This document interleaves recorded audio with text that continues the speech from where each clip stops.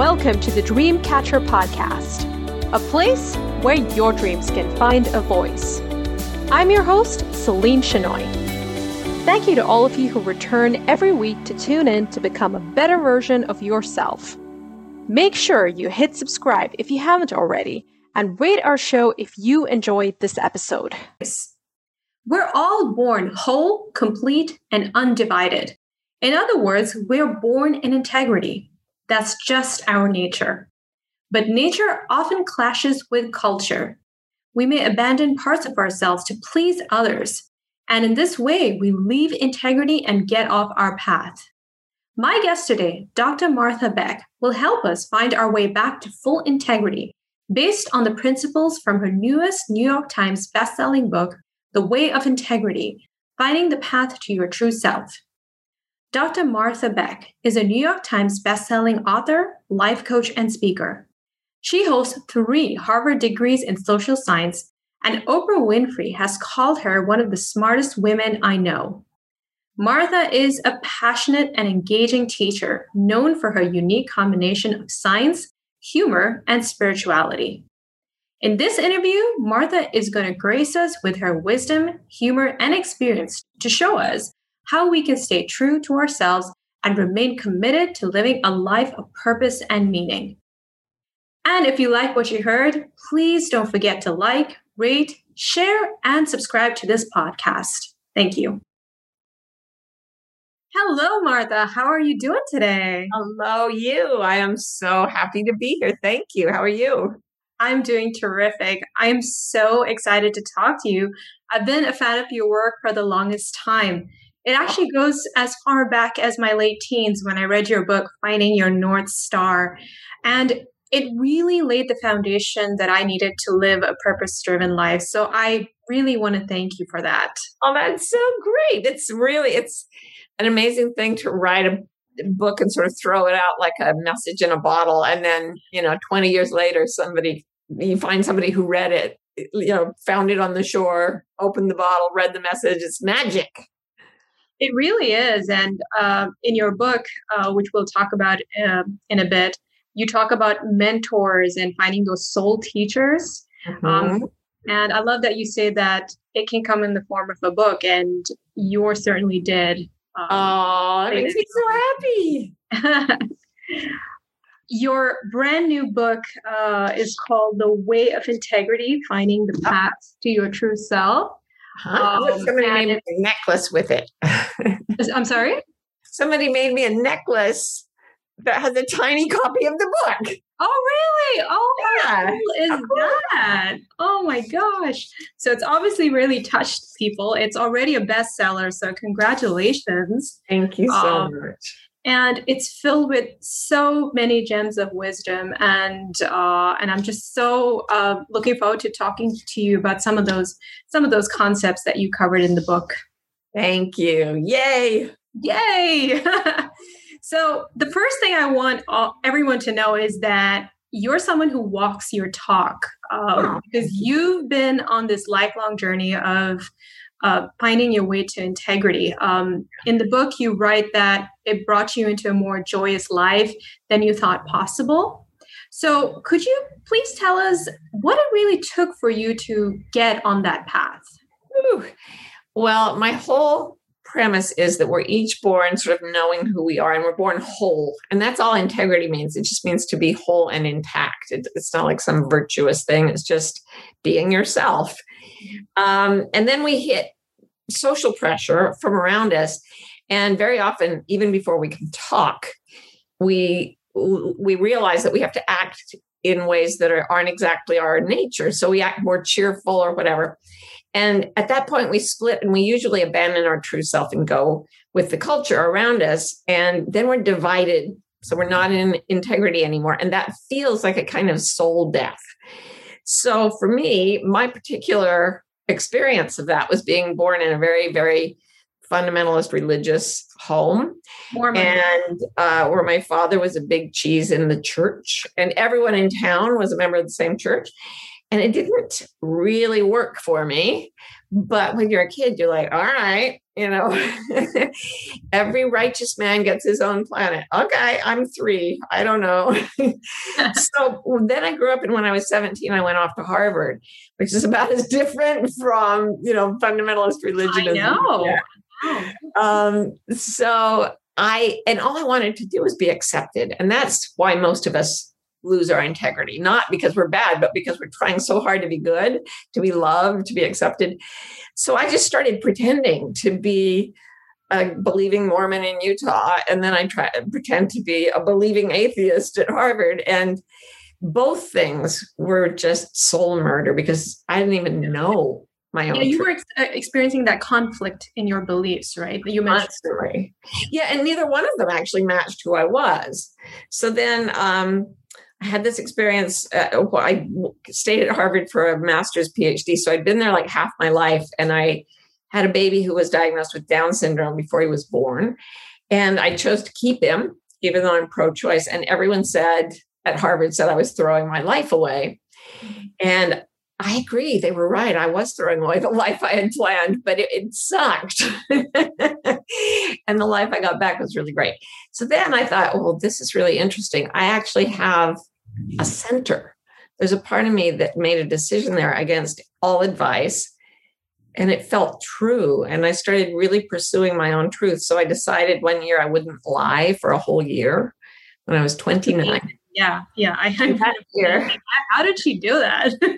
I was in a lot of pain by that point, emotional pain, physical pain, because if you abandon yourself far enough, your moods go downhill, but so does your body. Like the body responds violently the moment we start doing something that's either a lie for us or not really what we want for ourselves. So I was really suffering.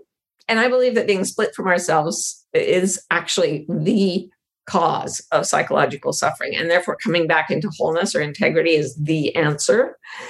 So I didn't lie for a whole year. And during that year, I walked away from or lost my religion, my family of origin, my profession. I quit academia, which was the only way I knew how to make money. I quit my job. I left my home. I sort of fled from the area. And how did you find the courage to do that, Martha? Because you left your whole world, everything you knew. I was going to say it was just the suffering that was driving me. And that actually is our greatest ally. That, if you're suffering enough, you'll do a lot to get away from it. Yeah. But in my case, I had some help because midway through that year, when everything was falling down around me and I was really having a difficult time, I ended up in surgery. And during the surgery, even though I was anesthetized, I woke up, but I wasn't in any pain. I sat up, I watched the doctors, and then I operating on my body. And then I thought, wait, it's still lying down. So I got very confused and I lay back down into my body. And then between the surgical lights above me, this light appeared that was about the size of a golf ball, but it was unbelievably bright and so beautiful. And it started to grow. And when it touched my body, I felt this flood of absolute love and peace and joy and bliss, unlike anything I'd ever remembered feeling. And basically, this light communed with me for a while and said, look, this is going to be really hard, but I'm always with you. I always have been, always will be. You can handle what's coming. And this joy you're feeling now, this love, this bliss, this is not something you're supposed to feel after you die. It's something you're meant to feel while you're alive. And so I came out of that surgery and immediately, well, first I asked to see the anesthesiologist because I wanted to know what he'd given me because I wanted more. And he told me he was going to, they saw me crying when the light touched me and they thought I was in pain. So they were going to increase the anesthesia. And then he said a voice told him, don't do that. She's crying because she's in pain. And he was really worried that he'd done the wrong thing. So I reassured him, but he said it wasn't the drugs. And then after that, I came out of there and I thought anything that doesn't feel like that light has to go. So that was when I just started walking away from things, because walking away from what was wrong for me was walking toward the feeling that light had given me. Mm-hmm. And the only thing as powerful as intense suffering is intense suffering interrupted by complete and total joy. That combination, that assurance from that light, that entity, whatever you want to call it, and that gave you the confidence to not confidence, but yearning. It gave me yearning, and I talk a lot about yearning when I coach and in all my writing, because like I talk about the things that we want because the culture says we should have them, money and fame and whatever. But the things we want in the daytime are not the things we yearn for when we wake up in the middle of the night. Mm. And I mean, like, how's it different for you? You could say, I want a car or whatever, but what do you yearn for, Celine? Yeah. And how do we know that, Martha? There's something I call the ring of truth, or the chime of truth, or the click, the aha, the light bulb. It's a feeling we all have, like a puzzle piece fitting into place when something's true for us. And it's like nothing else. It's that click. Like you could put all the pieces of the puzzle, you could try to jam them in, and you could force fit them, but it wouldn't feel right. When you find the piece and it goes click, it's just like, whew. To me, that's what happens when all our meaning-making systems, so body, mind, heart, soul, they all agree on something. And it's a sense of relaxation. It's physically measurable. When we hear something that's true, we relax. Our immune response improves. And there's actually one statement that I've used. I've tried asking people all around the world, all different lives, what feels the truest to you? And the single sentence that seems to make everyone feel that is the sentence, I am meant to live in peace. Wow. Yeah. If you try saying that to yourself, I am meant to live in peace. Why do you think that's the case? Because I think peace is where we come from, and peace is where we're headed. And it's the sensation that white light gave me. I really do believe that when we're in contact with reality as it is, what we feel is this measureless peace. And within that peace, we can feel really a wide range of emotions, because this peace is not, it's not emotional. It's a state of being of the whole self. So like happy, sad, they all move through the field of peace. And by the same token, like birth, death, yes. Those always alternate. For every birth, there's a death. But they're moving through the field of life. And life has no opposite. So life and peace and joy and love, those are all part of this field that is our entire self, that is reality. That's my personal belief. So when we say that we're meant to live in it, everything says yes. And that's your chime of truth. And that's when you know you're in integrity. Yeah. You feel that way all the time. You feel that way when you go to wash the dishes. That's the right thing for you at that moment. It can be very, very granular and subtle. But if you always turn toward what makes you feel that way, for me, it was light, not light. It made me feel like that light, or it didn't. And I just kept turning, and sometimes tiny, tiny changes. And I actually recommend in the book that you make tiny, tiny changes. 1 degree change? Yeah, the 1 degree turn is like if an airplane turns 1 degree every half hour, you won't even know it's turning, but you'll end up in a completely different place. Yeah. So that year of not lying was very extreme, and I do not recommend that method. I recommend something much gentler. How did you feel after that, Martha? Like, how did you feel? I've been in all this physical and emotional pain, depression, anxiety, physical pain all over my body, different organ systems. All of those had begun to heal for the first time in decades.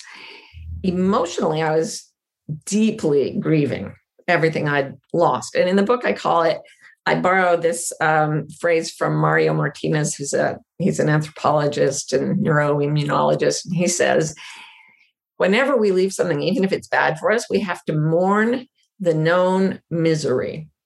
So we have a miserable life, but at least we know it. It's familiar. And the moment we leave the familiar, the human brain goes, oh no, danger, danger. I'm not used to this.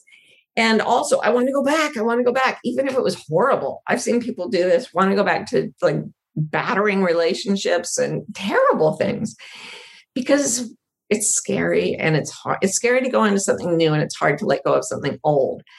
But once you learn to do that easily, life gets much, much, much less difficult. Yeah. So it's just that initial phase of discomfort, right? When you you go through a grieving process. You call it the inferno? Am I right? The stage? Yeah. Well, the sort of wandering around, not knowing what's going on. I modeled this book around Dante's Divine Comedy, and he starts that book by saying, in the middle of my life, I came to myself in the middle of this desolate wilderness. He doesn't know how he got there. He doesn't remember how to get out. And the only way out for him is to go through the famous inferno. Yeah. And I think all of us have moments when we're like, how did I get here? What? This isn't what I meant, right? This isn't what I wanted. And the only way to get out is to find our inner demons. The inner demons to me are beliefs that go against our truth. So I was told, for example, women are second-class citizens. That did not feel right to me. It did not have the chime of truth. I was told to believe it to be a good, righteous Mormon woman, but it just did not sit well with me. And so being bound to it by my culture and even believing it a little was torture. And I had to just disbelieve it. And then I was free. I had to believe what felt truer, which is we're all equal. And whenever we are stuck in something, if we go into our personal inferno and find the belief that is sticking us in hell, it's binding us to hell, and disbelieving what we've been taught is the way to break the chain. And then we get to go on to the next demon until we're free. Right. And is that the case for everyone? Because you say that following the way of integrity will eventually lead you to go against your culture.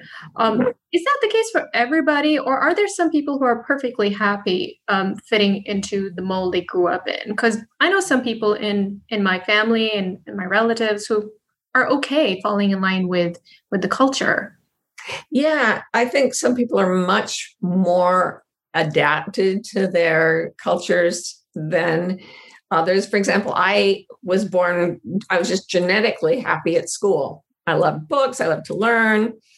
It was just the perfect environment for me. And other kids around me were suffering. I had no idea how much pain they were in until I later became a coach and heard about it retrospectively. But everyone at some point is going to, remember, I'm saying culture could be anything from a couple relationship to a family to an ethnicity, whatever it is. You're going to bump into something that's going to pressure you to not be true to yourself. The most common one is that people don't like to know that you're suffering. So when you're in pain or when you're having a difficult time, they would much prefer it if you just pretended to be comfortable. And that's the biggest way we lose our integrity, is we pretend to be comfortable when we're not. Yeah, we're told not to ruffle any feathers or exactly.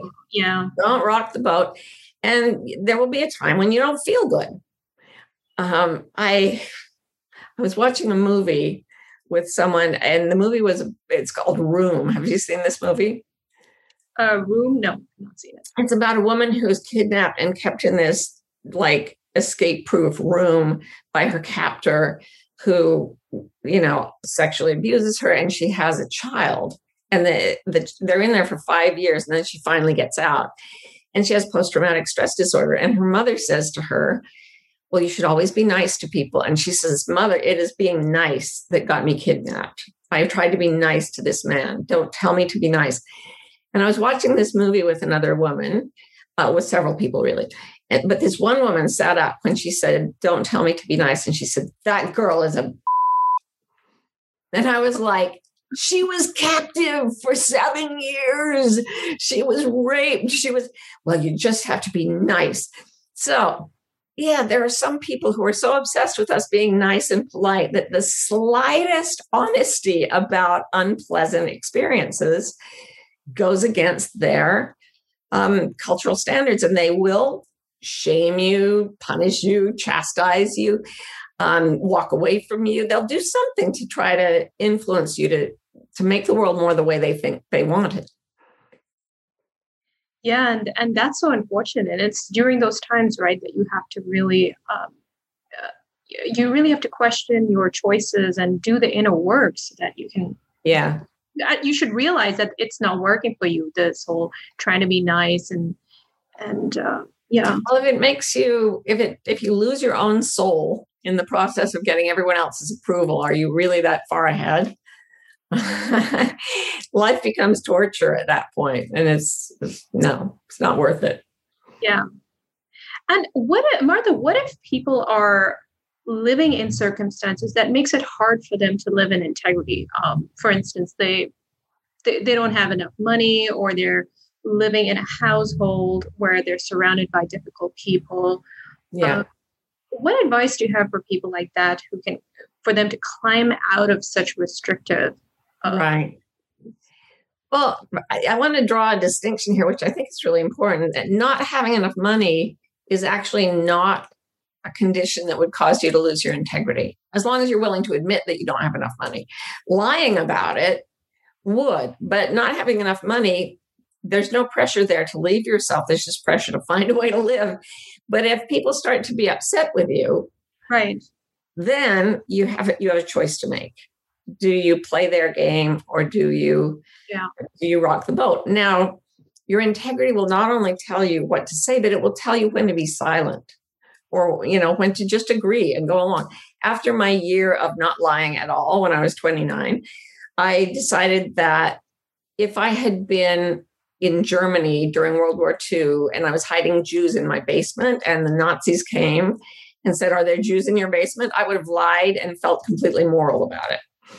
If you're in a psychotic system, if you're in an evil system, your integrity may caution you to be silent, or even to go along in order to get out of like if that woman in the room had been able to get out by lying to her rapist, I would have said, go for it. That's still integrity. Yeah. Check inside and see what feels moral to you. It's not as black and white as just, are you lying? Context is important, right? Yeah, so there's privacy and integrity. There's security and integrity. There are measures inside you that will tell you what to say and when to say it. Right. Because I know some people who are financially dependent on individuals who you'd consider toxic. Yeah. Oh, yeah. So in such situations, how does integrity look? Well, you'd have to say, am I, like, for example, okay, say I'm in a relationship where I'm financially dependent on a husband who's toxic. And I have, well, like my own mother's experience. I have 8 children, and I'm in a social environment where women can't get a job. Probably a good idea to just stay in the relationship and do what you can to get your integrity back when you've got the time. But the moment you know for sure, or even feel deeply, I could do this somewhere else, then it's time. Then again, you have a choice to make. Are you staying because you are really dependent, or are you staying because you would rather be dependent than face the massive shift of taking care of yourself? Yeah. Okay. And only you know where that, I talk about 1 degree turns. There comes a moment where the 1 degree turn says, do I stay or do I go? Yes. And it may just be a little step, but when you face it, your integrity will let you know. And I've seen a lot of people who pretend to be stuck when they're actually not stuck. When I'm in South Africa talking to rural people there, and I tell them that Americans worry about money, they burst out laughing. They're like, how could you possibly worry in this ridiculously wealthy society? And it's really true. Like, compared to somebody who's really got nothing, most of us who worry about money are wealthy. And yet we still pretend that we are just barely getting by. I mean, I'm going to offend people with this, but look very closely at your claims of dependency, because it's a really easy place for a lie to sneak in. Such a good point. That's a really, really good point, Martha. Thank you. Yeah. And you also say that negative emotions like feeling angry, stuck, and depressed can actually be guiding you towards a better version of yourself. Sure. Can you tell us more, please? Well, I've used this since Finding Your Own North Star 20 years ago. If you are headed away from your true self, the very first thing you're going to experience is an emotional pushback. So the first thing actually is a sense of being off purpose, like not having meaning. And it's a difficult, like we don't have one emotional word for that, but there's a feeling of purposelessness that actually will get you the moment you abandon yourself. And after that comes, for some of us, it's depression. For some, it's anxiety. For some, it's irritability and hostility. So out of the 4 categories of emotion, mad, glad, sad, and scared, you'll feel all the negatives to wake you up. It's like they put those rumble strips on the road. So if you drift off the center of the road, it goes and it wakes you up if you've fallen asleep. And that's what negative emotion does. If we've fallen off our truth, it goes and we don't feel good. And then it's time to go sit quietly and say, what is the source of my anger? What is the source of my anxiety? And it will lead you to a place where you've abandoned yourself. And after 30 years of coaching, I can tell you it always works that way. Yes. And I think, making that change is where people get stuck because they're afraid of all that it's going to entail, right? Maybe you have to leave a relationship or you got to leave a job, and they're afraid of what's going to happen, what the consequences of making those moves. Oh yeah. It's the unknown, and it's always, always, always scary. And there are very few times, faking something is the opposite of integrity, right? But there's one thing I ask people to pretend, and that is pretend you're brave. Because there's actually no difference between pretending to be brave and actually being brave. If you're pretending to be brave enough to do the scary thing, guess what? You have just shown courage. And it's not easy. But here's the thing. The unknown can be so much better than you can imagine. So most of us use our imaginations to either continue our expectations of life the way it has been, or to think of something even more scary. We're very, very addicted to thinking of terrible things that could go wrong. True. And try using your imagination. Dante does this at the end of the Divine Comedy. He says 3 times in a row, imagine something incredibly beautiful for yourself. Now imagine it even better. Now imagine it even better. And then he says, now hold that steadfast like a rock. And that's what you go for. So the proper use of imagination is, once you are in integrity, to imagine the beauties and the joys and the wonders that could come to you instead of the terrible, awful things. Yeah. And do you recommend any practices or any tools that people can use to create that vision for themselves? Well, they say there are 1,000 paths up the mountain to the same summit. But a fun one for me, and it's kind of kitschy, but it works, is vision boards. Yeah, I have one. Do you have a vision board? I love vision boards. I have to tell you a story. Once are people going to see this on video? Because yes, they are. Okay, so one of my dear friends in life is Maria Shriver, former First Lady of California. Yes. And about 15 years ago, we were sitting talking, and I said, I want to make a vision board. And she was like, oh, please. And I was like, no, you got to make a vision board with me. So we got all these magazines, and we cut out pictures, and she didn't put many pictures on. She just said, what I really want is, Rumi says, out beyond judgments of right doing and wrongdoing, there is a field. I'll meet you there. Right. She said, that's what I want. And she cut out a picture of just an open plain with a horse in it. She said, I like my horse. I like horses. Mm-hmm. So she said, that's it. It's the open field. That's what she called it. And then, so years go by, I think of this book, I write the book, I sell it to Penguin publishers. And after I've already finished the book, Penguin opens a new imprint with Maria Shriver, and she calls it The Open Field.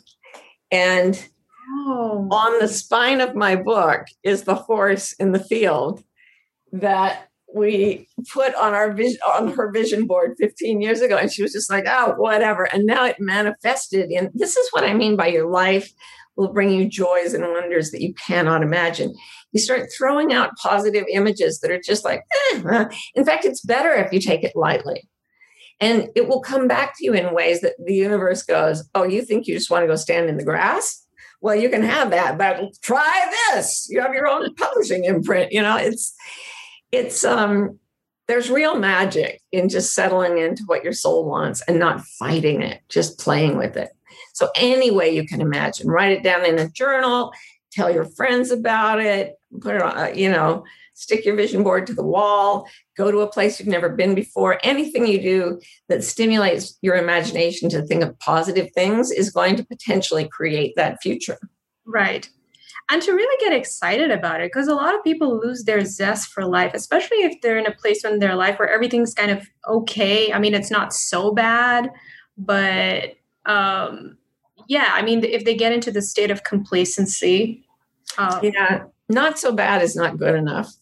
In the Divine Comedy, there's, after you go through the Inferno, you have to climb a mountain called Purgatory. And then that... I love that, by the way. I love that. And I love the whole thing, but that particularly, I don't know, somehow it resonated with me. Oh, cool. Yeah. So purgatory means walking your talk. You have to get rid of these ideas that have made you unhappy. Yeah. And a lot of people in the Divine Comedy decide not to climb the mountain. They just walk around the base of it. So they're not in the Inferno, but they're not actually pushing forward toward more truth. And they just kind of stay in the same holding pattern.